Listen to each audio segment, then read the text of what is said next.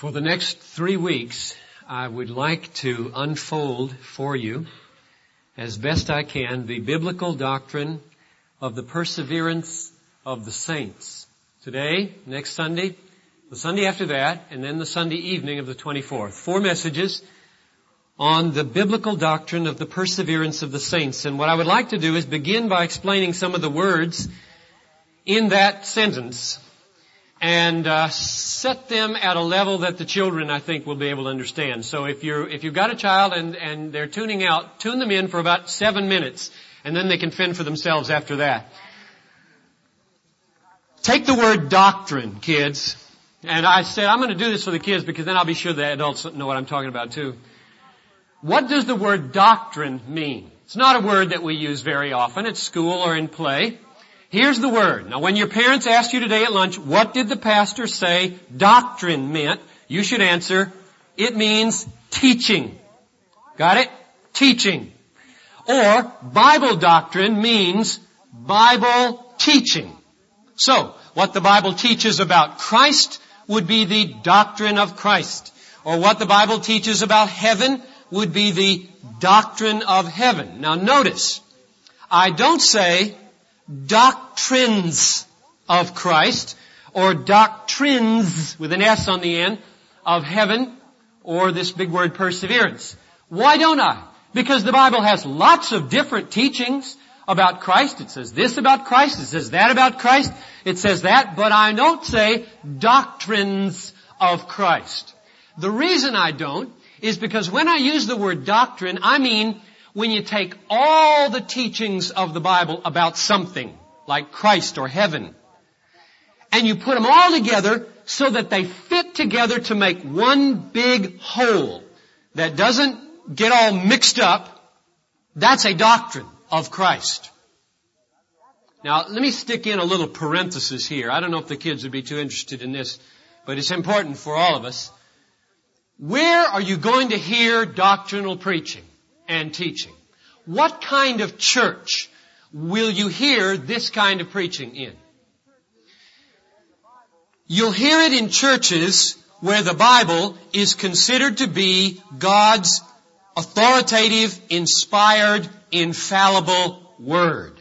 Because God is not a God of confusion, and therefore if the Bible is God's Word, all these different teachings on the different topics hang together. If you don't believe that the Bible is God's Word, but is a religious record of high value, along with other religious records, then you'll say, well, this writer wrote this about Christ, and this one wrote this about Christ, and this one, and you can learn valuable things from each writer. But the thought that they all remarkably cohere into one truth that hangs together without contradiction, if you don't believe the Bible is God's Word, you very likely won't believe that, and therefore you won't attempt to preach about the doctrine of Christ, or the doctrine of heaven, or the doctrine of the perseverance of the saints. Close parenthesis. Alright, we've got the word doctrine now, right? A doctrine is a teaching. A Bible doctrine is a Bible teaching. What the Bible teaches about something. Let's take another word. Perseverance. Now there's an even less common word, probably, than the word doctrine. What does the word perseverance mean? Well, I thought of some words that worked for me, but I thought they probably wouldn't have worked for Barnabas. Let me toss them out anyway. The word endurance would be a good substitute, or the word persistence would be a good substitute for perseverance. But endurance and persistence don't help with a 5-year-old. So let me try an illustration. What is perseverance? Suppose you're in a race, and it's a long race, and you are running and near the end, and you are dog tired. How do you finish the race? What does it take to finish the race? And you might answer, it takes strength to finish the race. Or you might answer, it takes a big desire to finish the race. You might have enough strength, but if you don't want to, then you don't finish. So you gotta have a desire. And it takes effort. You gotta try hard. even when you don't feel like it, to finish the race. Well, if you put all those together, trying hard, wanting to, and finding the strength to do it, that's perseverance. Let me give you an illustration now. You've got a friend named Patrick, because it starts with P. You got a friend named Patrick. He's in a race. It's a mile. He's on the 4th lap, and he's coming down the track, and you're standing there as his friend, and you want to cheer him on to finish, and you can see him. He's just all out of whack. His limbs look like they're hardly connected coming down the last lap.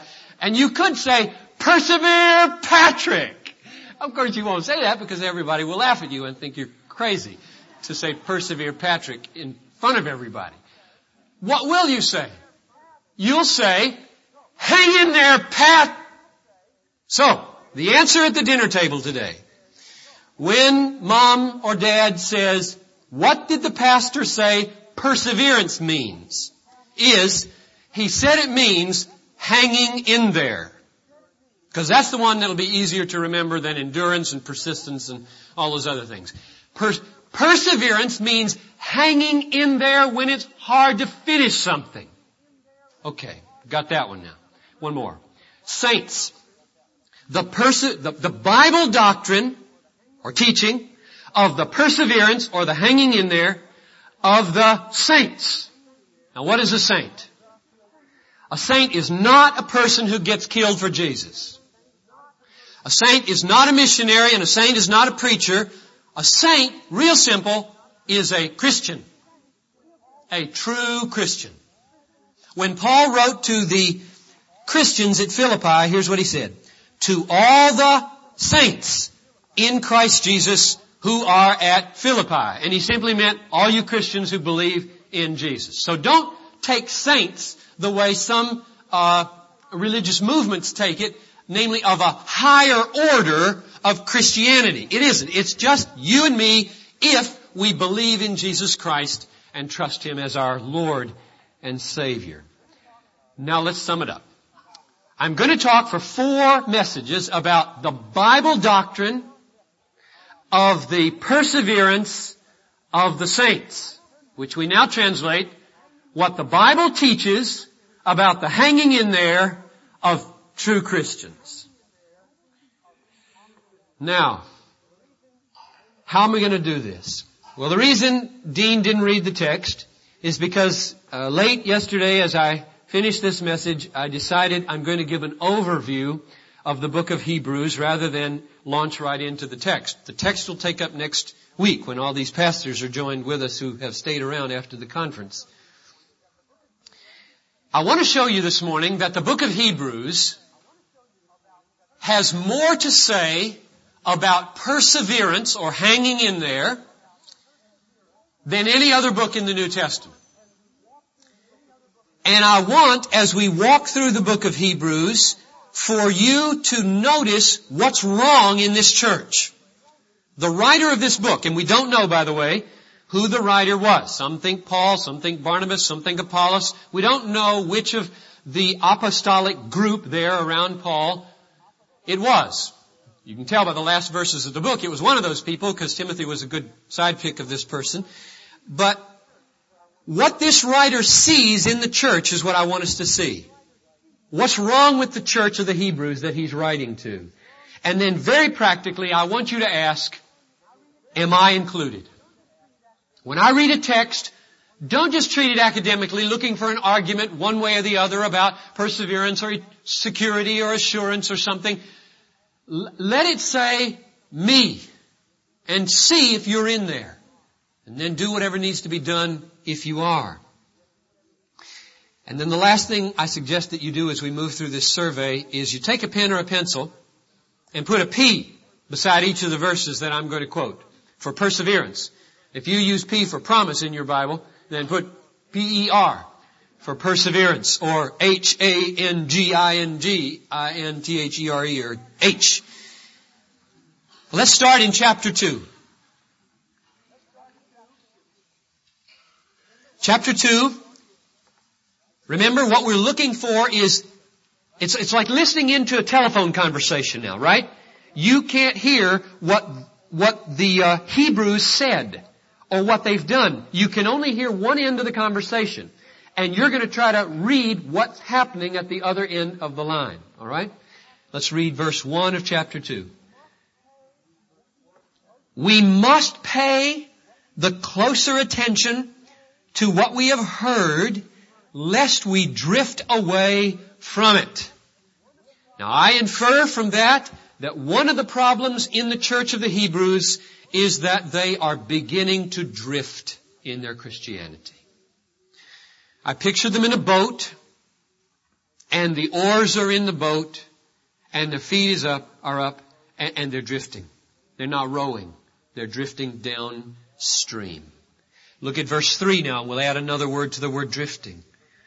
Verse 3 says, how shall we escape if we neglect such a great salvation? So to the word drifting, you can add the word neglecting.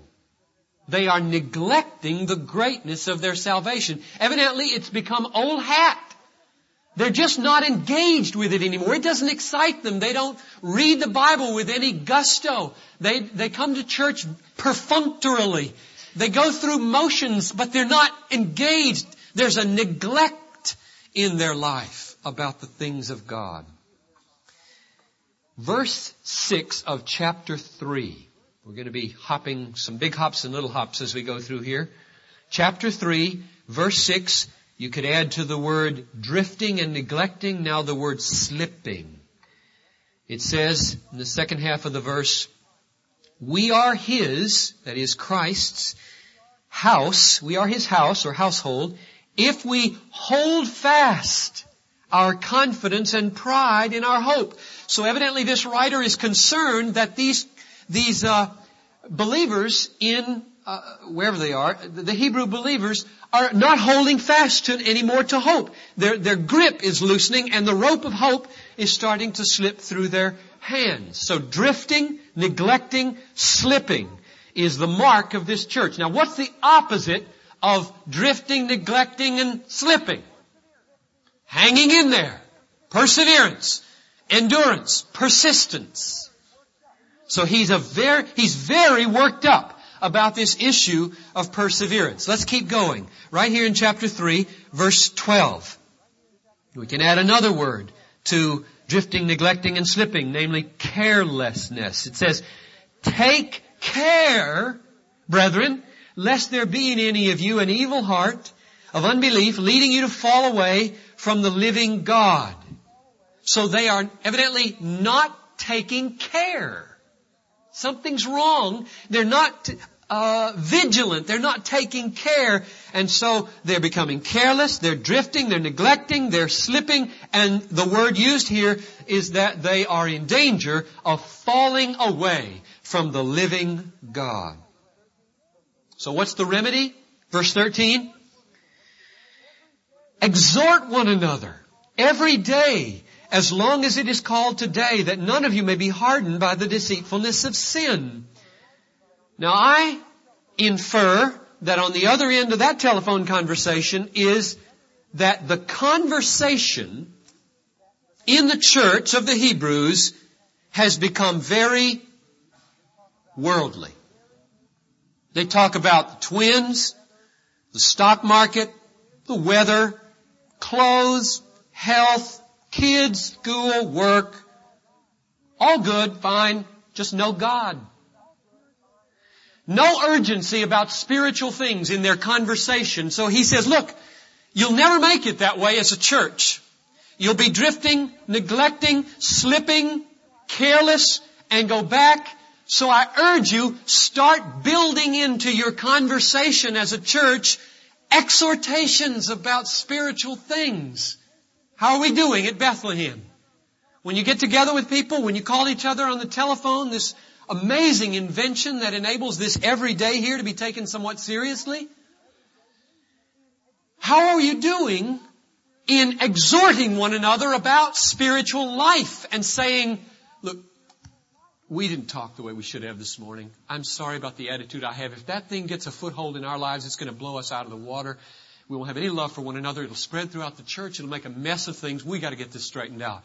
That's the kind of exhortation that could happen. Do we get urgent spiritually in our conversation? Evidently it wasn't happening very much at this church, and the writer was real concerned about it. They were drifting, slipping, losing their hold, neglecting, going backwards, and they weren't remedying it with the kind of spiritual exhortations that they needed to. Now, why is that so serious? Look at verse 14. Because we share in Christ if we hold our first confidence firm to the end. So hanging in there with confidence in God to the end is utterly crucial. Perseverance is not an unimportant or second-rate doctrine. Let's go to chapter 4, verse 1. Here we see the danger that the church is in described in not attaining heaven. It says, while the promise of entering His rest, that means the rest of the New Jerusalem and the promised land across the Jordan of death, while the promise of entering His rest remains, let us fear lest any of you be judged to have failed to reach it. The real possibility exists in the church that there are people who profess to be believers who will not attain it, who will not get to heaven. Now, notice the word fear. Let us fear lest any of you be judged to have failed to reach it. Now, I infer from that admonition that one of the things happening in this church is that they are developing a rationalization that cancels fear out of the Christian life.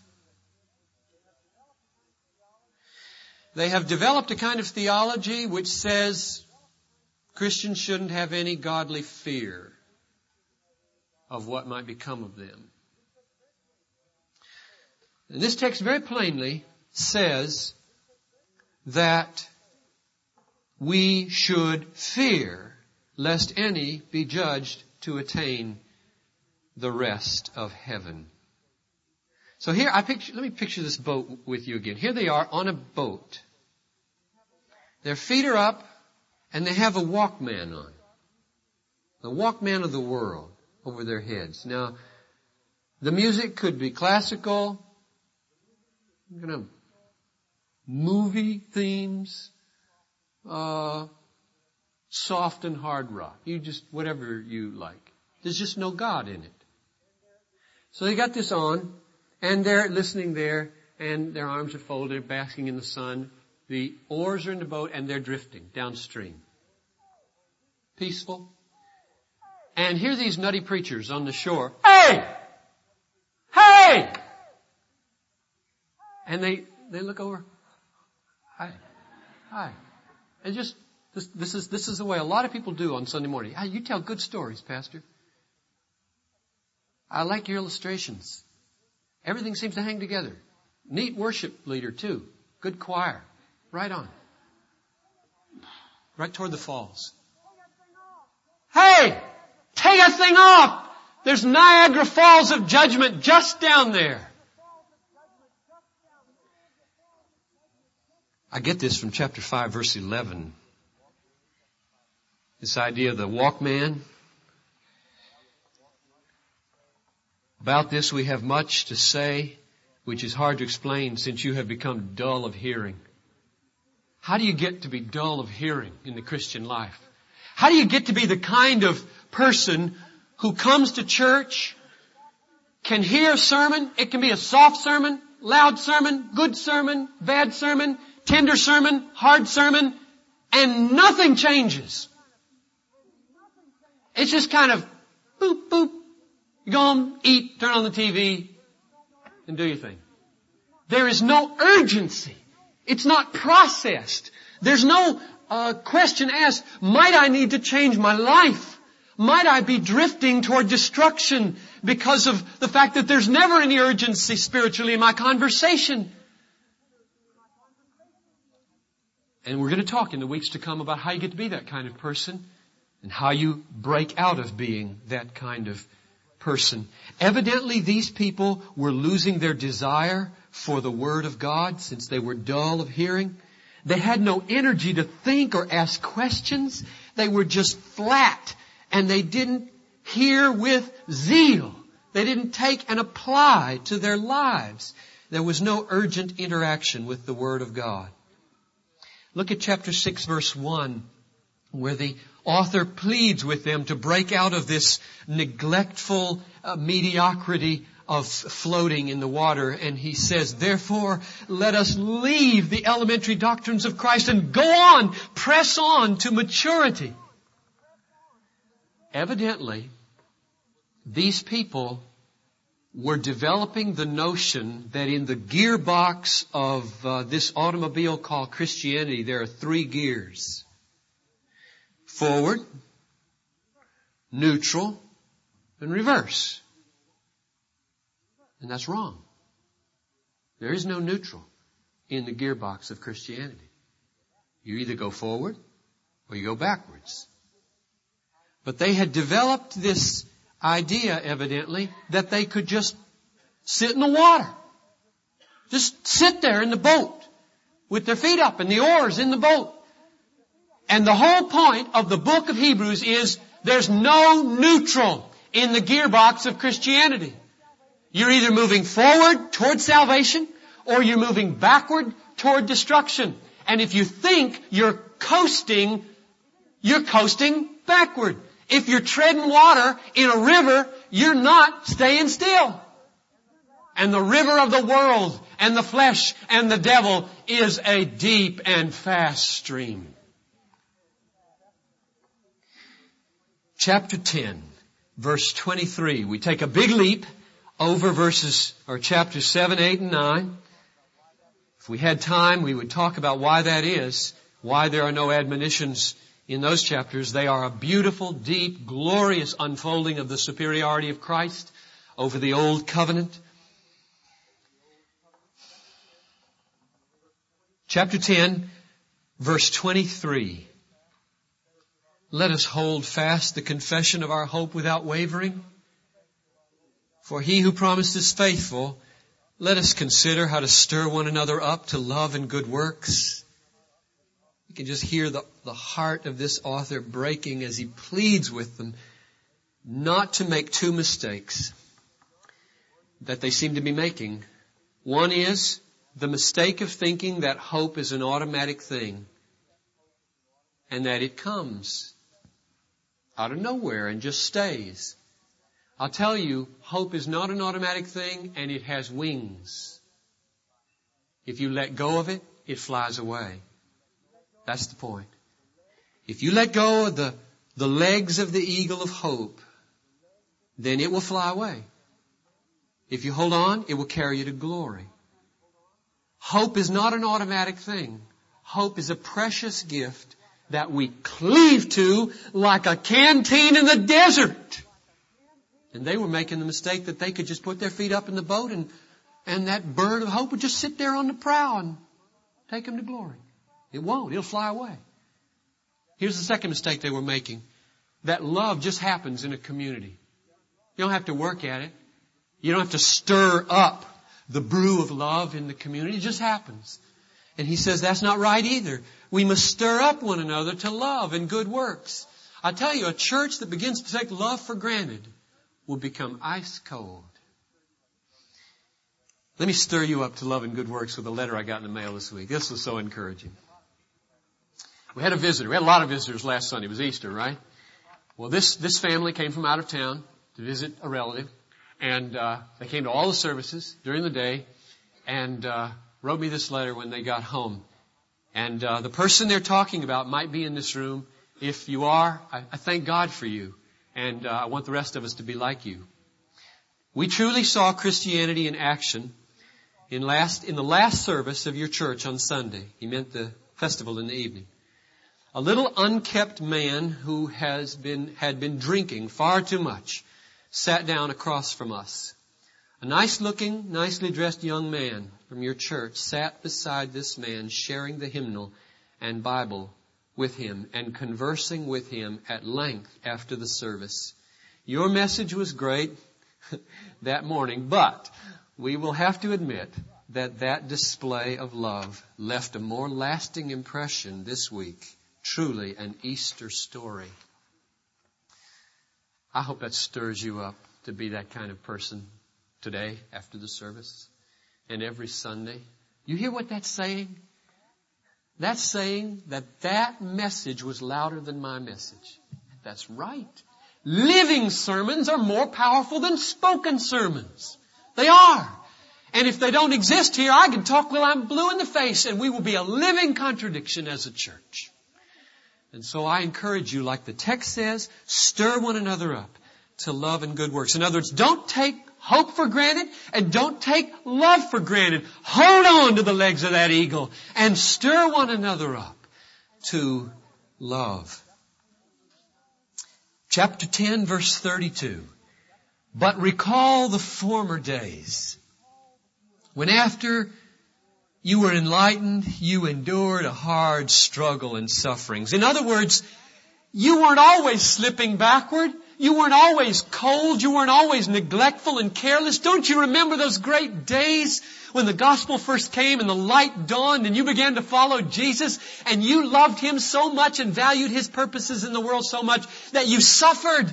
It goes on to tell about how they were willing to be imprisoned and risked the plundering of their property just to identify with a believer. Oh, they've gone back so far and He's so concerned they could just go right off the cliff of judgment. There they are in their easy chair. No zeal anymore. And evidently, there was a way of understanding the Christian life arising in their midst that said, past experiences suffice to make present acceptable Christians. It's a widespread misunderstanding that this book is after. Past experiences, the glorious days during the revival when I walked forward, suffice to make me an acceptable and persevering Christian. They don't. You cannot rest on past experiences. That's the whole point of this book. Verse 35, I haven't read yet. 35. Do not throw away your confidence, which has great reward. For you have need of endurance. There it is, hanging in there. Persistence, endurance, perseverance. You have need of perseverance so that you may do the will of God and receive what is promised. And then verse 39 shows us what's at stake. But we are not of those who shrink back. There's another word for drifting, neglecting, careless. We are not of those who shrink back and are destroyed, but of those who have faith and keep their souls. So those are your two alternatives. There's no neutral. You can either go backwards or you can go forward. You can be losing the faith and heading for destruction, or you can be keeping the faith and pressing on towards maturity and salvation. Nobody stands still in the Christian life, thinking that they are just treading water and holding their own. It's backward or forward. Chapter 12, one last text on the perseverance issue. Chapter 12, verse 12. He taps into an image of a racer who is utterly dog-tired at the end of the race. Lift your drooping hands. Strengthen your weak knees. Make straight your paths. In other words, don't get out of your lane. You stumble over some starting block. So that what is lame may not be put out of joint, but rather be healed. Now picture this person. This is many Christians who've run a long time in the Christian walk are tired. Now when you run, you don't run like this with your hands down. Nobody runs like this unless they're just about to drop. And your knees, you've all run a long way until you feel that there's so much fatigue in your legs that if you were to put your leg down just wrong, your knee would pop right out of joint because you're so tired you couldn't catch it. That's the danger this author sees. If your knee pops, you're down. He pleads, don't let that happen. You can make it if you just keep your knees together, lift your hands, strengthen yourself. We got 3 weeks now to talk about how do you do that. as you're getting near the race and you feel yourself about to drop. Where does this strength come from when He just says it right out of the blue? Strengthen those hands. Lift them up. Pump the pistons again. Get those knees going. Come on. And you stand there saying, what are you talking about? He must mean something. He's not talking nonsense. There must be a way to experience strength in response to the Word of God. When it says to one who is stumbling, don't let your knee pop out of joint and go down. Well, let me sum up where we've been. They are drifting in a river of the world leading towards destruction. Their oars are in the boat. Their feet are up. The walkman of the world is on their head. And they're neglecting the greatness of their salvation. They're losing their grip on the rope of hope. Their hearts are beginning to be hardened. Their conversation has no spiritual urgency. Their spiritual ears are getting dull. They're not pressing on to maturity. They are becoming weak and sluggish in the knees and the hands of their spirit. And the result is a shrinking back and a possible falling away from the living God and being destroyed. The opposite of all of that is perseverance, the perseverance of the saints, the hanging in there, the becoming of a zealous, growing Christian. So there are two alternatives in the Christian life. Press on to maturity, chapter 6, verse 1, or drift back to destruction, chapter 10, verse 39. Now, as we close, I hope there is brewing in your mind about 8 questions. Because if there isn't brewing any question in your mind, you are very likely among the dull of hearing, who have grown so accustomed to God talk, it has no impact at all. And that's a dangerous spiritual situation to be in. Let me mention some of the questions that I hope are just bursting out of your mind right now. Number 1, if what we have just read is so, is the assurance of my salvation now and in the future a possibility or even proper? Is there a difference between biblical assurance of salvation and a kind of cavalier security? 2, can a person who is truly saved and born again so far slip back that he goes over the falls of judgment and be lost forever? If not, why all this talk and warning about the danger of destruction? If so, well then where can there be any assurance? 3, it raises the question of whether assurance of salvation and saving faith are the same thing. Can you have saving faith and yet have ups and downs in your actual emotional experience of feeling assured in God's faithfulness? And finally, it raises the question of how do you get and maintain biblical assurance, if such a thing is proper anyway? Which is why there can't just be one Sunday message on these passages. So, my desire now is to leave you not without a biblical answer to the question of assurance, even though we won't be able to put the two together this morning yet. This book proves that those questions that I just asked are not out of Piper's blue. They are rather straight out of a God-centered heart, because they're the very questions posed and answered in this book.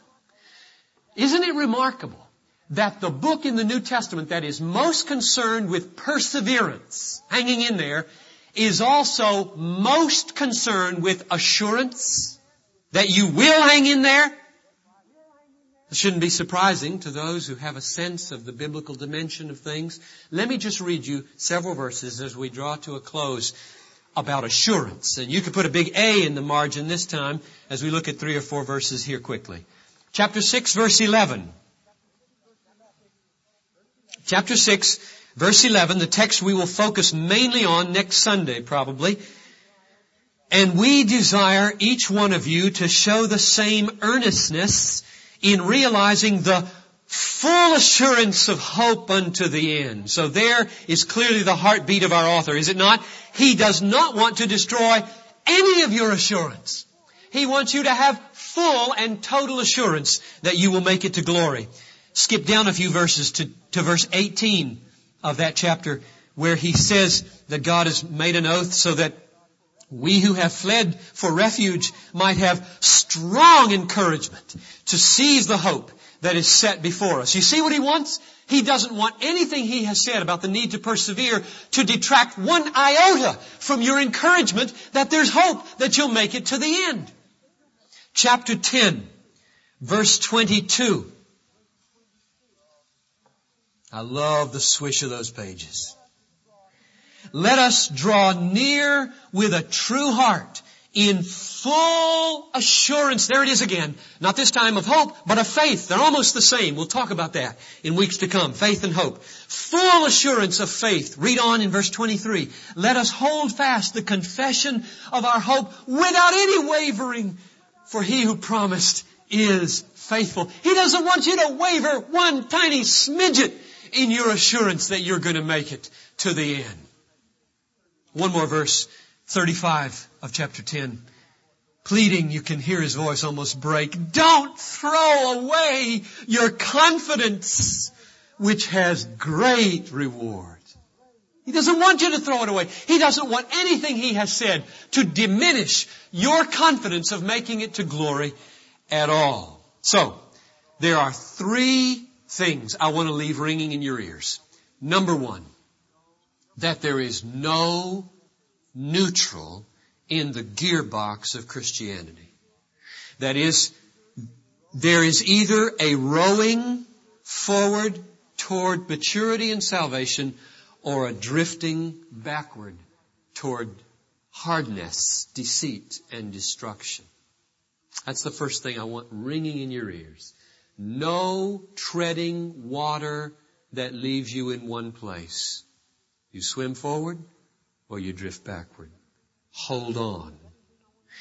The second thing I want to leave ringing in your ears is that the pressing on, the holding on, the urgent pursuit of maturity and hope and holiness is not to be done with a fearful sense of uncertainty about whether you're going to make it, but rather with a rock solid confidence that God in heaven will work in me that which is pleasing in His sight. Chapter 13, verse 21, which we didn't look at all today, but which is one of the most important verses in the book. And the third thing I want ringing in your ears is that there are many questions unanswered. I want you to take them out of this room.